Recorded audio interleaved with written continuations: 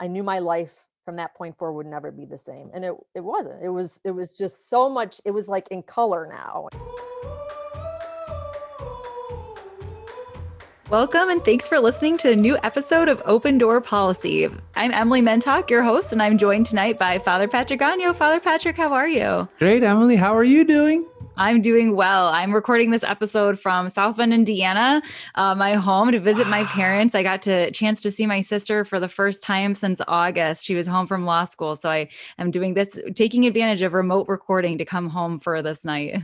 Oh, that is awesome. And you just, you go way back with Notre Dame. Like you grew up in South Bend, right? I did. I mostly grew up here. So it's a bit of a homecoming leaving South Bend. My husband also grew up in South Bend. So leaving to go to Detroit was a big move for us. We love it. We consider it our home now, but it is nice that we're not so far away to make a short trip back when we need to. We're going to have to pull that stunt that Father Steve and Danielle, hey, you guys, if you're listening, we love you. We miss you. That they sometimes interviewed each other at least once. We've got to do that, Emily, and catch your story of, like why you came to Detroit.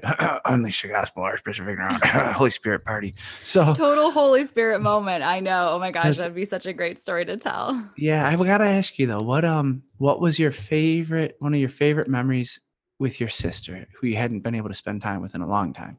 Oh, that's really great. We were reflecting because we hadn't seen each other for so long and sitting at the dinner table again. And after we were both living here in my parents' house for the summer for about 2 months and just laughing about how when she first came home from college, we were butting heads again, like we were sisters, oh my like gosh. when we were little again. And then as the summer went on, we got used to each other. And so last night we were just reflecting on that and laughing about it as if all this past time hasn't even changed anything. So wow, praise God. That was really great to do. But Father Patrick, what have you been up to lately? Well, a couple of maybe not super duper exciting, but I find it exciting that here at Corpus Christi Catholic Church, where I'm currently assigned, we are in the process of getting a new AV system with this big video board. Nice. That it can use. We can utilize sacred art during the gospel reading. There can be a beautiful image up there. During the times of worship, we can have the lyrics up there that it'll help people to worship the Lord. And we're going to get a good live stream system. We've been getting by, but we're excited to get this new equipment that will help the in-church worship experience and also to transfer that through the live stream out there. So as a Catholic priest and just as a disciple of Jesus, I just love worship. I guess it's getting us ready for heaven. I love worship and I get excited about our congregation getting some stuff that can help us to worship more and visually too, like being able to see some things sometimes helps people, especially song lyrics, but art as well. And then the idea of the live stream improving, because it's been great to see the effect live streaming church. And I bet every church has testimonies about this, but we get letters, or we get offerings from people that aren't part of the parish or from another state. And the vast swath of people you can reach on the internet through live streams and podcasts. So yes. Yeah. One more for you, Emily. What have you and your husband been up to besides visiting South Bend? Oh, that's a really great question. Let me think. So he's a football reporter. Well, he's a journalist, a sports journalist, but he's actually been able to take the past 2 weeks a little bit easy lately because finally college football season ended. So he has been covering Notre Dame for the past several months in a really crazy year. And so we've just been chilling more, trying to cook more at home as we're trying to come back start the new year healthy, things like that. So nothing too exciting because we do take the pandemic safety pretty seriously. We haven't gotten to see as much of Detroit as we had hoped originally when we were moving here, but just relaxing together and letting him have that recovery period after a pretty grueling season has been our focus. Was he at the college football playoff game with Notre Dame? No, they're pretty limited on journalist travel at this time. So, which was actually a benefit for moving to Detroit because he was able to still engage with the season with all the press conferences on Zoom and things like that. So it's actually been a quieter few weeks for us lately. Oh, great to hear. Well, I'm excited, Emily, for what's going to happen tonight. I was blessed to get to meet our guest, I believe, shortly after she first moved to town. And it's just like, who is this awesome daughter of God? And then starting to hear some of her story was just so powerful. I can't wait. Really, I was sitting at a restaurant, having dinner with my sister and our guest who will soon be unveiled. And I remember sitting there like, we have to get her on open door policy, but and she graciously said yes. So I'm thrilled. So I'm going to pitch it back to you, Emily, for the formal introduction. Yes. So tonight we are joined by Michelle Piccolo. She is the Director of Christian Service and Media Assistant at Our Lady of Good Counsel Parish in Plymouth. And I want to introduce her with some fun facts about herself that she shared with us ahead of this podcast. So in high school, she actually played the piccolo in her high school marching band, a little tribute to her name. Also, she had a goal in her previous diocese that she was living in Diocese of Cleveland, that she would attend Mass at each of the parishes in Diocese of Cleveland and then write a blog post about it. She called that the Daily Mass Project and came to 82 of them before then being called to move back here to the Archdiocese, or move here to the Archdiocese of Detroit, which is, that sounds like a super cool project. And then here's a really interesting one, and a little intimidating, but Michelle can actually deadlift 220 pounds, which is just incredible.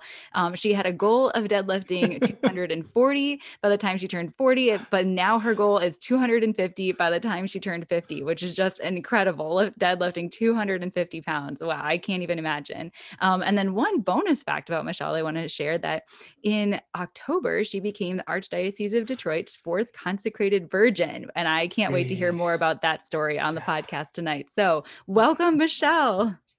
Hello. That was a great intro. That was awesome. Well, we're so glad that you're able to join us this evening. Thank you for having me. Happy to be here. So maybe we can start. Father Patrick, can you tell us how you and Michelle met? It was at a Young Catholic Professionals event on, I don't remember the exact date, maybe August 1st. August 1st. All right. Oh, wow, there you August go. 1st, Yeah. 2017. Yes. And Michelle, had just moved. And so I met her that night at Young Catholic Professionals. That was it. Yeah. What do you remember of that night, Michelle? At St. Anne's. Yeah. Well, I remember it was the YCP's kickoff event. And I was working in Ann Arbor, and I remember telling my boss at the time, like, I'm going to go to Detroit for this thing. And he was a little skeptical, like, where are you going in Detroit by yourself? I said, no, it'll be great to meet other young Catholic singles and other people, just to get to know people. So, yep. And I remember my friend Kristen introduced me to you. Actually, Kristen Studebaker. Yeah. Kristen Studebaker. Hey, Kristen. She brought you up to, yeah. Oh, Shout out to Kristen. Praise God. Praise God. Yeah. And so, yeah. That's the first time I met you. Yeah. It was ball of energy. You were, and you are. I'm glad God brought you to us here in Detroit. This Consecrated Virgin stuff is a pretty big deal. We're going to get further into it. Yes, of course. Absolutely. Definitely. Well, go ahead. Maybe the first question to kick us off this evening is, Michelle, we really, on this podcast, we're wanting to hear people's different experiences of faith, their journeys through faith, because people have so many different stories.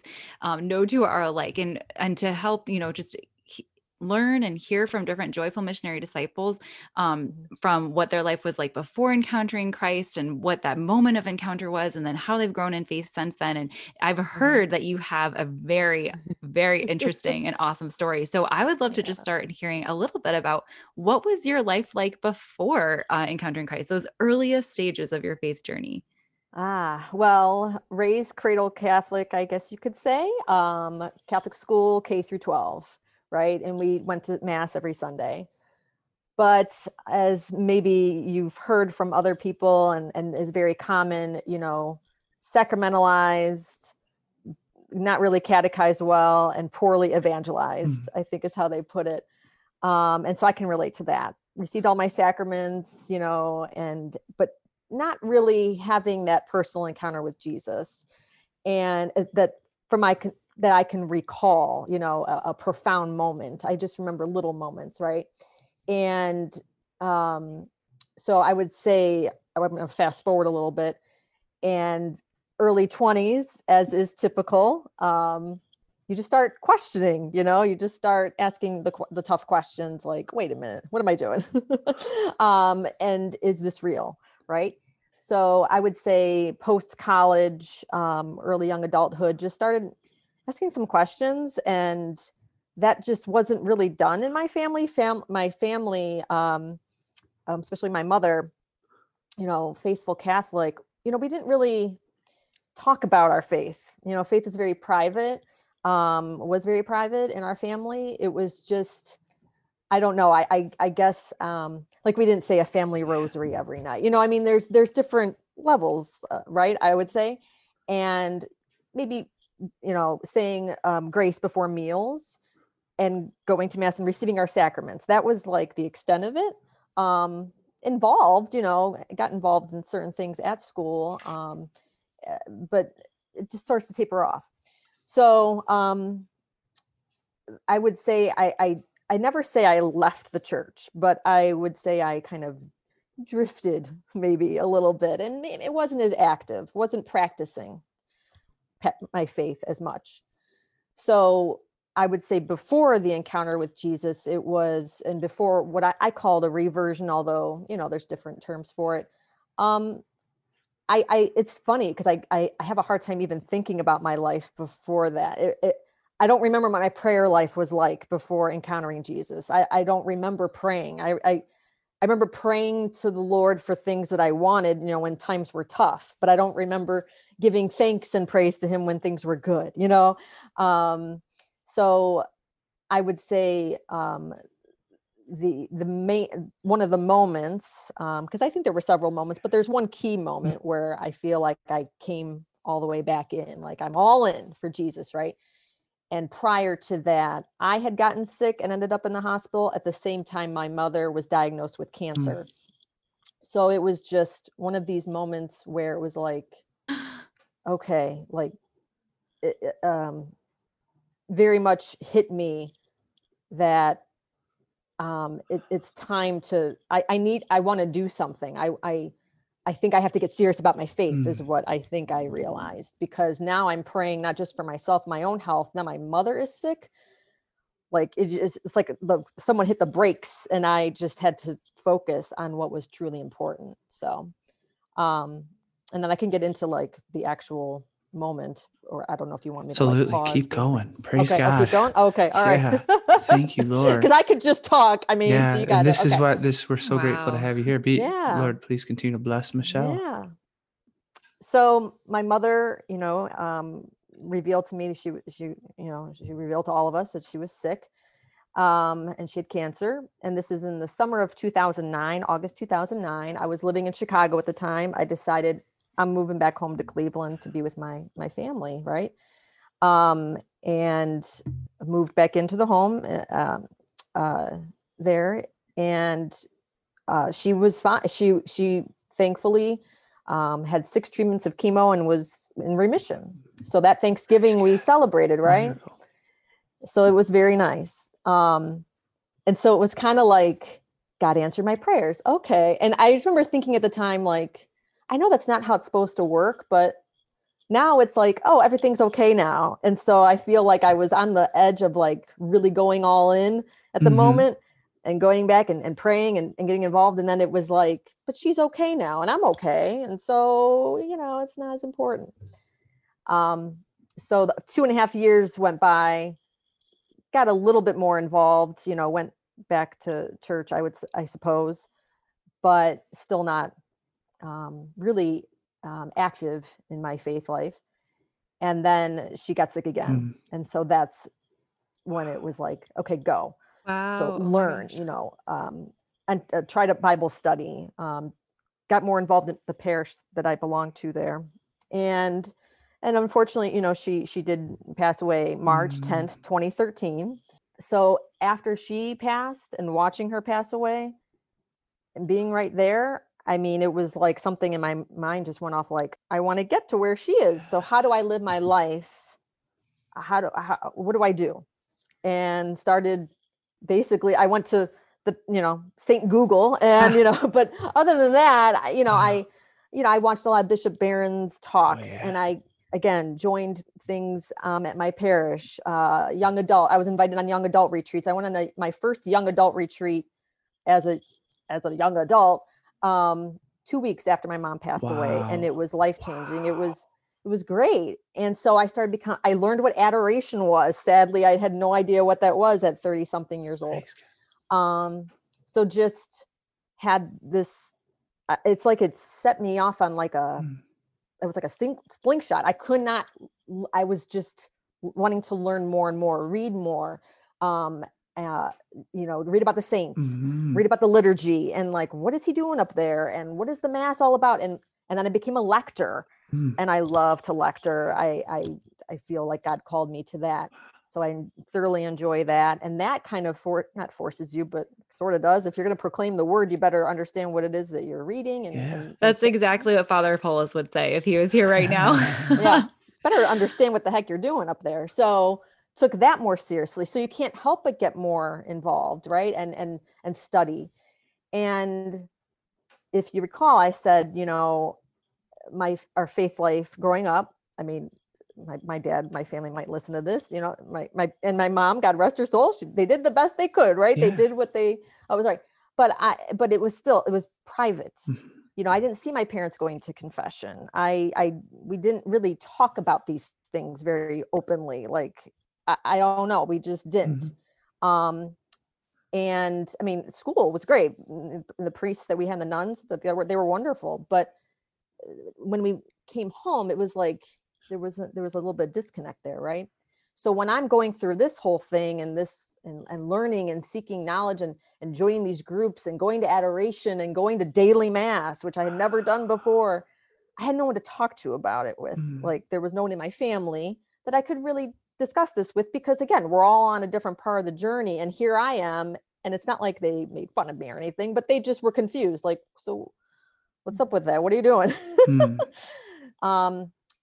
And on one of these young adult retreats, it came to pass that I learned about theology of the body. Right. I learned about something called theology of the body, I should say. And too long of a story to get into, but I read a book by Christopher West, which I think your last guest mentioned, or somebody's guest mentioned. Maybe I'm thinking of a different podcast. That's Sorry, right. I don't know. Oh, no. I swear, like, someone mentioned this recently to somebody, but I listen to a lot of podcasts, so maybe I'm thinking wrong. But it was Theology of the Body for Beginners by Christopher West. A thinner book, and I read it in a week, and it changed my life. Praise God. And you might say, well, that must have been your encounter with Jesus. But no, wait, there's more. Yeah. So I read it. Again, very few people to talk to about it. Found some people at church that I could talk to about it. Of course, I found a priest who is now and has been my spiritual director to talk to about it as well. But it's like, you want to share the good news. Like, wow, like, listen to this. Like, theology. Have you heard of this thing called theology of the body? It is wonderful. Going online and talking about it. Yeah, people on social media were like, you're whack. You're crazy. What are you talking about? I'm like, I need to talk to other people about this. And so again, Google, and there's something called the Theology of the Body Institute. Oh, wow. So in June of 2015, I went to their 1-week course called TOB1, Head to Heart Immersion Course. And that was the week that completely flipped my life upside down. Wow. Had a profound moment during one of the sessions. It's like a class/retreat, adoration, daily mass, and then you're getting a lecture in between it, and 115 other people, and you're all just giddy about theology of the body. And I went back to the sacrament of reconciliation after. Wow. I tell people it must have been 23 years because I don't remember the last time I went to confess. I assume I must have went before I became confirmed. So that's where I came up with like 20 some years. And that was amazing, right? To go back to confession. And I must share this funny story. I think you will appreciate, Father, and you'll appreciate this. So I go to confession, and you're on this retreat, right? You're in this retreat center, and I had a roommate, they pair you up with people, another woman, obviously, shared a room. And so I go back to the room after I go back to confession, right? And I burst in the room, and I'm like looking, and she's like, what's wrong? I'm like, I gotta find my Bible and my rosary. I'm like, my rosary is hanging from my rearview mirror in my car. Wow. So I gotta go and get that. And I'm like, I gotta find my Bible. She's like, why? I'm like, I get to do penance. Wow. And she's like, she's like, okay. I'm like, oh no, you don't understand. I haven't been back to confession in like 20 some years. And she's like, oh my gosh. She's like, I didn't realize. Give me a hug. That's and amazing. So she's hugging me. And it was just, I was so excited to do penance. I'm like, wow. And now I love confession, right? I mean, do you remember what that first penance was? Like, did you have to read a certain Bible verse, or what was that? I can't remember the Bible verse. I'm sure it was a Psalm. I don't remember which one, but I do remember what he had told me to do on the rosary. Yeah.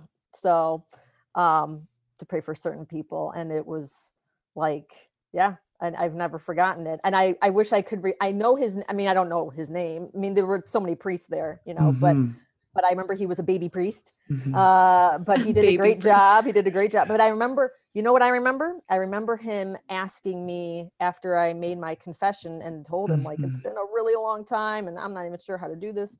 And after I, spilled my guts, I suppose, I remember the first thing he said, Michelle, do you know that God loves you?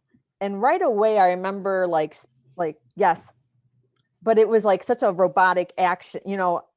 I said yes, but that's only because I thought that's what he wanted to hear. That's what I was supposed to say. Like, of course you're supposed to say yes. And then it wasn't until later I was like, wait a minute, why did I just say that so quickly? He was trying to ask, do you really believe that God loves you? So it was something that I reflected on much later, but I was like, oh my gosh, why did I said yes, but I didn't really mean it. I had to think about it. Like, wait a minute, do I really believe that the Lord loves me? So I've never forgotten that. Wow. It's funny how you never really forget moments like that. And that's the retreat that at that time I kept hearing consecrated life, consecrated celibacy, consecrated virginity, having no idea what that meant. I felt like I was a brand new Catholic. I'm like, I've been Catholic all my life, and all you people are talking so like you know the Lord, and you have this personal relationship, right? And you've had this personal encounter, and so kept reading about it, hearing about it, and I came back from that retreat. So it's a Sunday through a Friday night or Friday afternoon. I'm driving back on the Pennsylvania Turnpike because it's in Pennsylvania. I'm driving back to Cleveland, and I was just in tears, but they were like beautiful tears, and I knew my life from that point forward would never be the same. And it wasn't. It was just so much. It was like in color now. It was like before it was in black and white. Now it's in color. I have friends that I never even knew it. The Lord just opened up so many pathways. Kept taking courses I went back to the Institute, took 8 more courses. I graduated last January. Oh, congratulations. Thank you. So I'm finally done, but well, you're never really done because you never stop learning, but on one growth mindset. Yes. On one of those retreats, I learned the name Father John Riccardo, who someone told me, hey, he's a really good priest that teaches theology of the body. And so that was he's been a guest on Open Door Policy. Oh, lovely. Everyone knows Father John, right? And so that's that was also the entry, the seed that was planted to then discover the Archdiocese of Detroit and Our Lady of Good Counsel in Plymouth, which is obviously where I go now. And so it was all the way back there in the summer of 2015 that God was like, I'm going to give you your vocation. I'm going to tell you exactly where to move to. It was just so many signs. I had met so many people that lived here, and they were saying, I go to this parish called Our Lady of Good Counsel. I'm like, why are you the 6th person I've met from? I got to come visit. Visited, rest is history. But I came back from that retreat a changed person, and my family will tell you, they remember, yeah, I was just different. You're a different person because you've encountered the Lord and you want to share him with others, right? And that's what made it kind of beautiful, but also frustrating, because who do I talk to? Who can I tell? So I found my priest at my parish, and I cornered him. And I told the story at my consecration briefly after the Mass. But, I found him and I was like, Father Adam, I just went on this retreat and I learned about something called being celibate for the kingdom. Right on. Do you know what that is? God.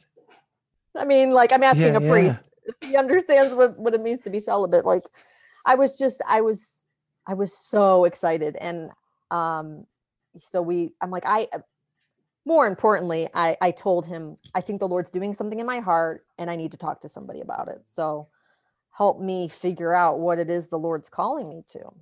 So that, I'll stop there. Oh, That's this is so good. When you were on that retreat, at the Institute, the Theology of the Body Institute.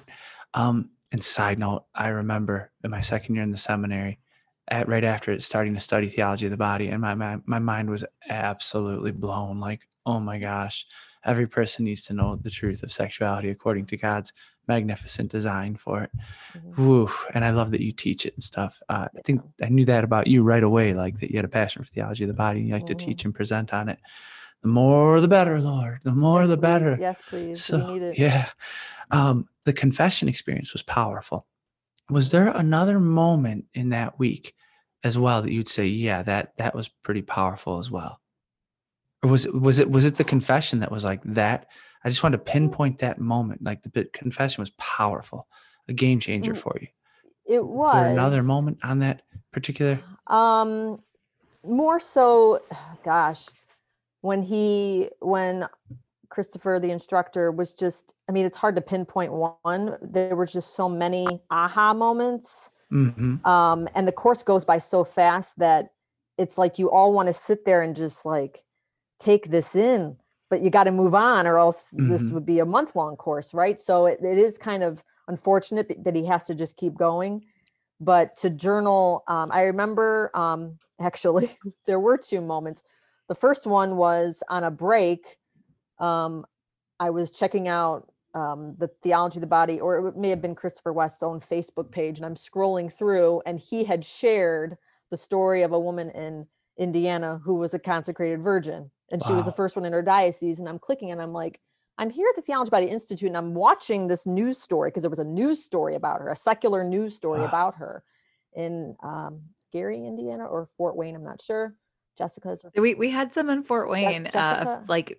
Jessica. I think it's Hayes, maybe. Yeah, that sounds familiar. So I was watching it, and I'm like, this woman was consecrated virgin. Like, like it was just one of those moments that I went back and I was like, that's when I first planting seeds. Yeah. But I would say, Father Patrick, more to your question, certain things I remember because I was a personal trainer at the time.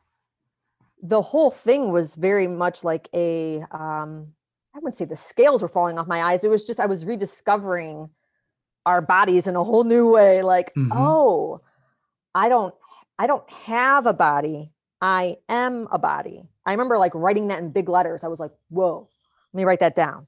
And I'm like, okay, I don't have a body. I am a body. And what does that really mean? Right. We get to know each other through our bodies. There were so many things that I just kept writing down, and you're just like listening and reading, and your mind is just being blown. I would say there were just profoundly sad moments as well. And I will share this one. So at the time I'm taking this course, it's June of 2015. And so the Supreme Court's about to rule on same-sex marriage. And it's like you could feel in the room, like our country's like something's going to change.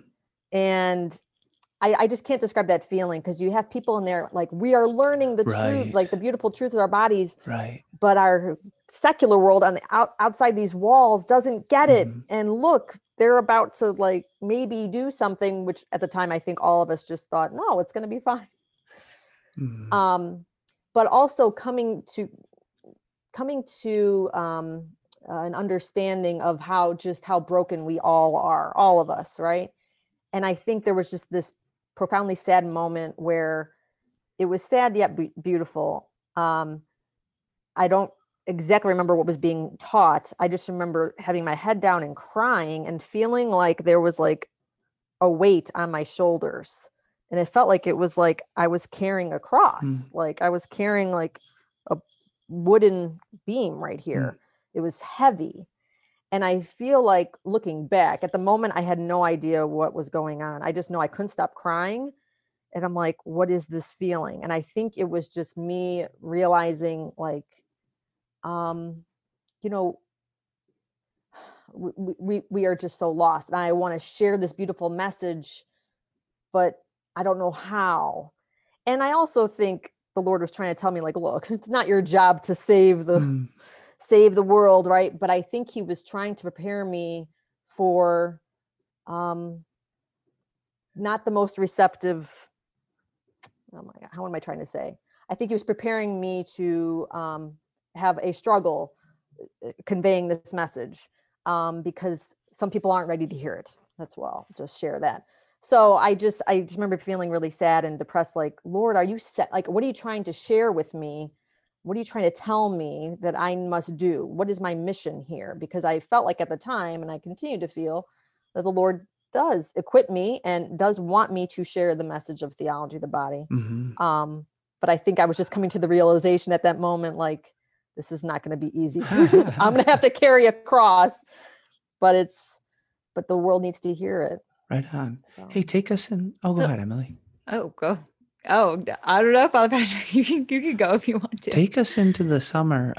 After 2015, after you came back and you started to hear Consecrated Virgin, that's starting to bounce around, and you've successfully cornered Father Adam and be like, "Do you know about it?" That's a great story. It's so great.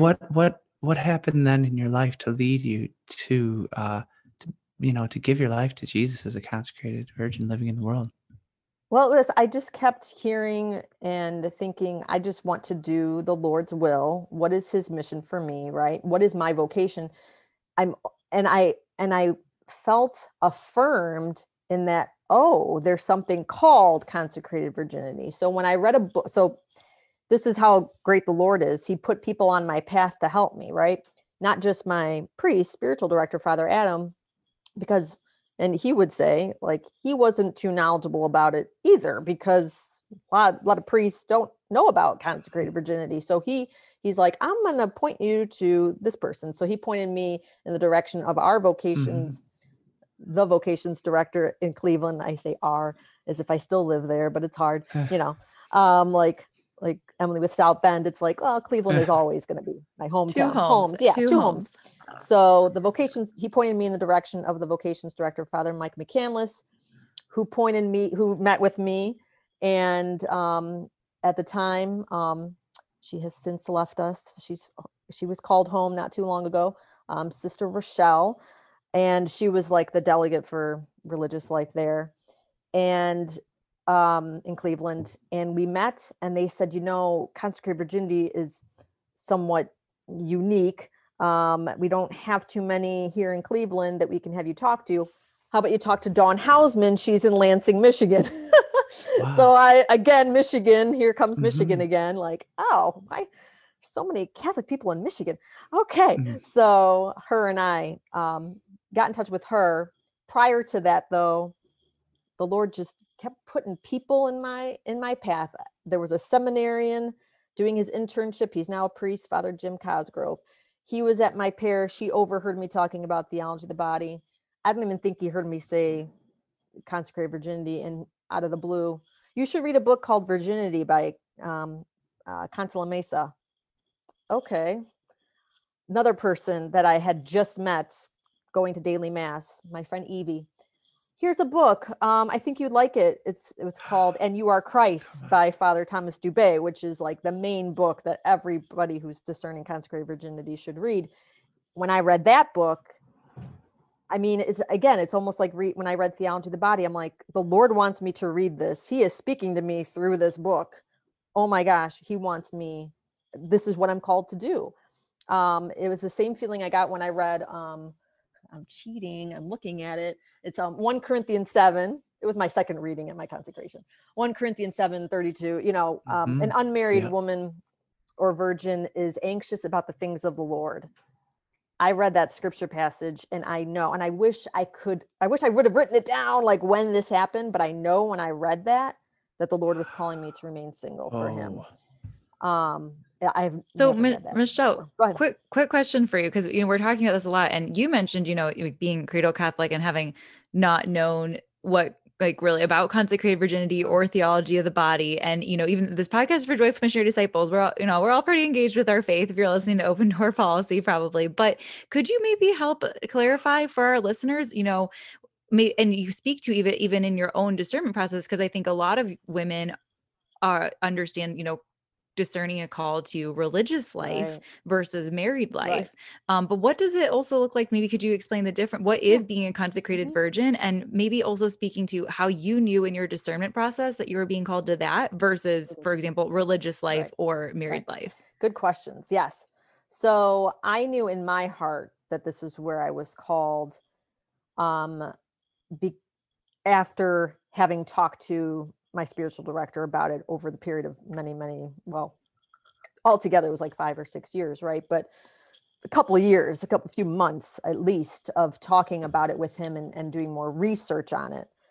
But even before, I would say, before, or when I even said, like, Father, I think I am called to this, even I think he said, just like a good spiritual director does, okay, you know, like, let's examine other options too, you know, and just let's pray about this. Because one of the first things I told him was, why can't I just be single for the Lord? And he's like, you can. And I said, but you know, I thought people say being single isn't a vocation. And so we got into that kind of conversation, an official vocation to be single. And so I don't want to like get too far into the weeds with that.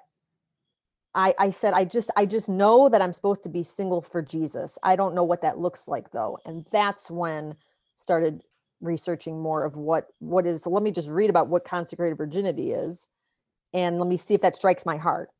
I had a lot of peace in my heart when I would read about it, when I would listen to other consecrated virgins, when I talked to other consecrated virgins, when I read interviews that they had, because all of a sudden, again, Google coming through in the clutch, you know, I mean, I was finding more and more articles about it. Jessica Hayes, you know, I watched her story. And so in doing the research on it, I felt peace. I didn't feel like anxiousness. If anything, I felt excitement. On the other hand, if you know, that is the next question though, like, well, how do you know you're not going to meet somebody and be married, you know? And I said, well, I did date and I never felt peace in my heart. So my only real serious relationship, I remember thinking about, like, what would it be like if I was married to this person? And I remember feeling sick to my stomach. Whoa. And I don't think you're supposed to feel sick to your stomach when you picture yourself being married to somebody, right? Like, this is not like, now you could say it was the wrong person and that's fine. How do I know it wasn't the vocation for me? Because it's not even like I just didn't feel that peace. When I read about this, I got so excited. When I envisioned, when I lived, and my spiritual director told me, live as if you already are consecrated. Let's see if you can live this way and thrive. And my spiritual mentor, Sue Cummins, also suggested the same thing. She was one of the first people I talked to when I moved here.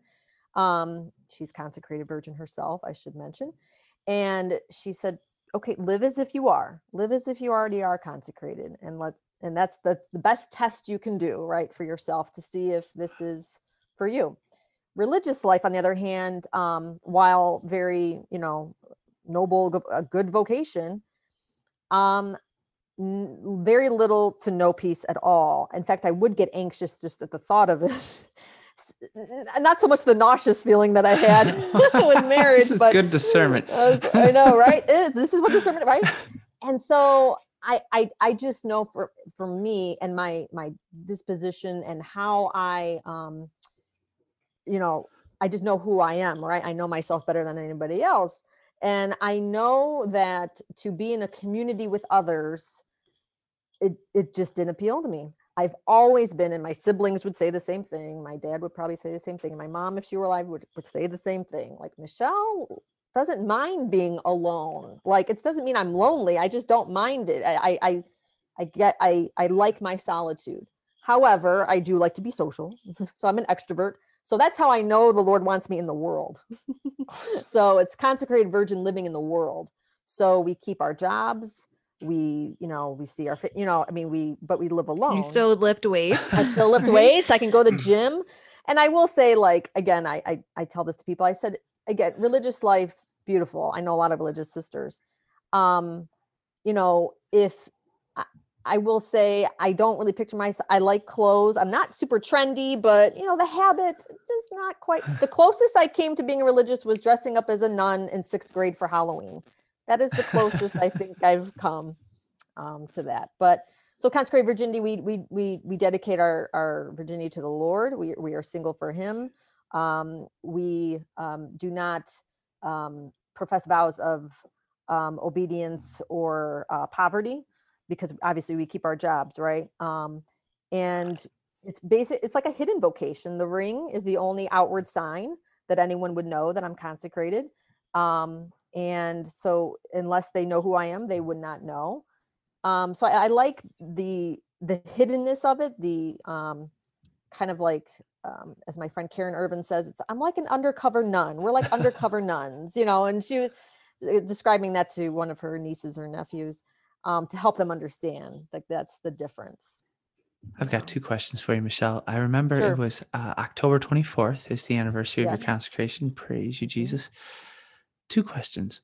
One, was there a moment prior to your consecration that, that like absolutely sealed it for you?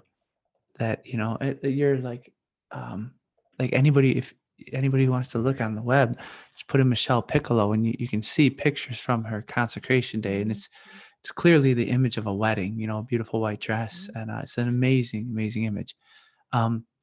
So the 2 questions. First, was there a moment that sealed it for you, a particular moment? And then the second question is, living as a bride of Christ, your outward sign, that ring, have you had anybody ask you, oh, you're married, and had that opportunity to tell them about your bridegroom? So first question, beforehand, anything that sealed it, a particular seal it moment? This is the Frenchman in me. I'm always looking for the amazing moment of like, so that's when Jesus gave me a smooch. It's like, yeah, Michelle. No. So any particular moment that sealed it for you? And then the second one is that ring. Has it given you a chance to tell people about your bridegroom? Take it away, sis. Okay. Yes, there was a moment of, first of all, I was completely calm, like I have never been before in my entire life. And the entire time of the consecration, of the Mass, I was not nervous at all. So I think that was the affirmation. But after, yes, there was a moment after the consecration, though, that sealed it. And I will say it happened about 24 hours after. It was Sunday night, and I started crying myself to sleep out of nowhere. Here come the tears. Wow. So, and it lasted about 3 days. I didn't cry nonstop, but it was this heavy duty desolation. And my first thought was, okay, it definitely worked, because the devil is pissed and he's attacking me. So it must have worked, or else I would not he would not bother with me. He is mad that I made this decision to marry Jesus. So the spiritual warfare happened immediately. But then after 3 days, and a priest friend of mine said, oh, he took you into the tomb. You went from the cross of the wedding into the tomb. And then he took me out of it after 3 days. I didn't even realize it was 3 days until I told him. I said, it was 3 days. And the peace that I felt afterwards, that was the moment it sealed it for me. That's when I finally felt like, there you are. Because before that, I felt like the bridegroom, the bride in the Song of Songs. Have you seen my bridegroom? I cannot find him. It didn't feel like a honeymoon. It didn't feel like, where's the warm and fuzzies? He needed to take me through that. Right. So it was beautiful. I mean, at the time it wasn't, but I knew I would get out of it. Thank God I had enough spiritual direction and maturity, I guess, in the spiritual life to understand discernment of spirits, to know that I wasn't going to be in desolation forever. It was going to wrap up. He was going to come back, and the consolation was like awesome. Well, I tell you what, you got something. No, and just to answer your second question, unfortunately, because fortunately, I mean, I work at the place where I was consecrated, so everybody knows. And so I haven't had that opportunity. And I guess I just feel like, because we're in the state of of things that we're in. I don't. When the bars open again, then people yes, will ask you and you can tell them the story. And I cannot wait to have that moment. I did have a moment prior to my consecration, going out as a bachelorette. My Consecrated virgins get bachelorette parties. That's awesome. No, I mean, it was just, I don't want to scandalize anybody. It was just going out to a restaurant, but my friends did buy me a little tiara thing that said bride. Oh, that's awesome. And a gentleman leaving the restaurant or the bar area we were at, who's getting married? I am. Why are you getting married? You could tell he had a few. I said, oh, and the girls, everyone knows, right, who I'm marrying, right? And I said, oh, because I love him. I have found the one whom I love. And you'll find, it'll never, what did he say? Oh, he said something so sad and tragic. It was just, so it was like, oh, dude, you don't get it. Like, he had such a negative attitude, and it's like, oh, I want to minister to you. I want to evangelize to you. Come back. You have no idea what you're talking about. So it's interesting. I cannot wait for the moment I actually get to talk to somebody and share with them that I'm single, or I'm married to Jesus, and just to see their reaction. Through this podcast, you have definitely talked to a lot of people, and I know there's been some other beautiful interviews. A video I saw recently that the Archdiocese made with you about highlighting the oldest vocation in the church, because Mary was the first consecrated virgin living in the world, right? And just got to throw this out there. That experience after you were consecrated, after you effectively gave your marital vow to Jesus, if there was an attack there, he nothing happens on his watch without him knowing it. And that if you would allow that, and you think about those 3 days, and you think about Jesus on the cross, that's called sometimes theologically the marriage bed of Christ. That is where the bridegroom Jesus gave everything for his bride, the church. And if he permitted a 3-day thing for you, I think this is so rich and beautiful prayer, just beautiful prayer material. Like, he went into the tomb for 3 days for his bride, and when he resurrected, he brought new life. When we talk about baptism, that we may share in the newness of life. Just as Romans 6, 7, and 8, just as Christ is risen from the dead, we too might live in the newness of life. That he would bring you into that place, and then on the 3rd day, the grace of resurrection that he's brought his bride, the church, he brought to you in a special way after that consecration. That's tremendously rich. And Michelle, we have no doubt you are a sign of heaven. What is heaven? It ends with the wedding feast of the Lamb, Revelation 19, Jesus, the bridegroom, receiving his church. And we just pray right now, Jesus, amplify the glory of your presence radiating off of the countenance of a joyful bride named Michelle Piccolo. We ask, Lord, that you let her radiate so bright that people are going to have to ask her, what do you use for your skin tone? She goes, I'm married to Jesus, let me tell you what. And he loves you too. That's the church all gets this grace in a certain way, but you in a very special way as a consecrated virgin living in the world. But we just pray, Jesus, that you give Michelle incredible amounts of opportunities to witness to the marriage of heaven that she's already participating in now. Dear listeners, I hope you don't mind going a little bit longer once in a while when it's awesome. Yes, for sure. Yeah, Back Michelle, to you, Emily. Thank you so much for sharing the story. This has been just so incredible to hear about it's the oldest vocation, but also rare, right? We even here in the Archdiocese of Detroit, we have so many Catholics and only 4 consecrated virgins. So thank you for your testimony here for people who, have either had a similar experience being raised in the faith as you, people who are being drawn to the faith right now through theology of the body, which is such a beautiful and unique way to encounter Jesus through that. And I can't wait to just hear more one day about just how your weightlifting and kind of bodybuilding experience kind of set the stage for that. But thank you for sharing that, and then to also share about more recently your journey to becoming a consecrated virgin here in the Archdiocese of Detroit, and sharing that, and now you're living out that vocation as a joyful missionary disciple, which is just so beautiful. So thank you for sharing that with us and this unique story. We're so grateful to you. Oh, thank you so much for having me. Yeah, can we do one last Father question? Patrick. Okay, last one, last call. I had a feeling in honor of that bar story. So no, Michelle, what has been like after that 3rd day in these months now? 6, 7, 8 months of living consecrated virginity in the world. what has been like one of the most surprising graces in your life lived this way? One of the surprising and or sweetest graces. I think it's because it still happens because of the publicity from Detroit Catholic and this, that the people that come up to me, who I don't even know, who've watched the consecration online or read the article or whatever, and how they are impacted by it. I had one parishioner tell me out of nowhere after Mass, literally right after Mass, a daily Mass, comes over to me, kneels down next to me. So I didn't even have a chance to even say hello.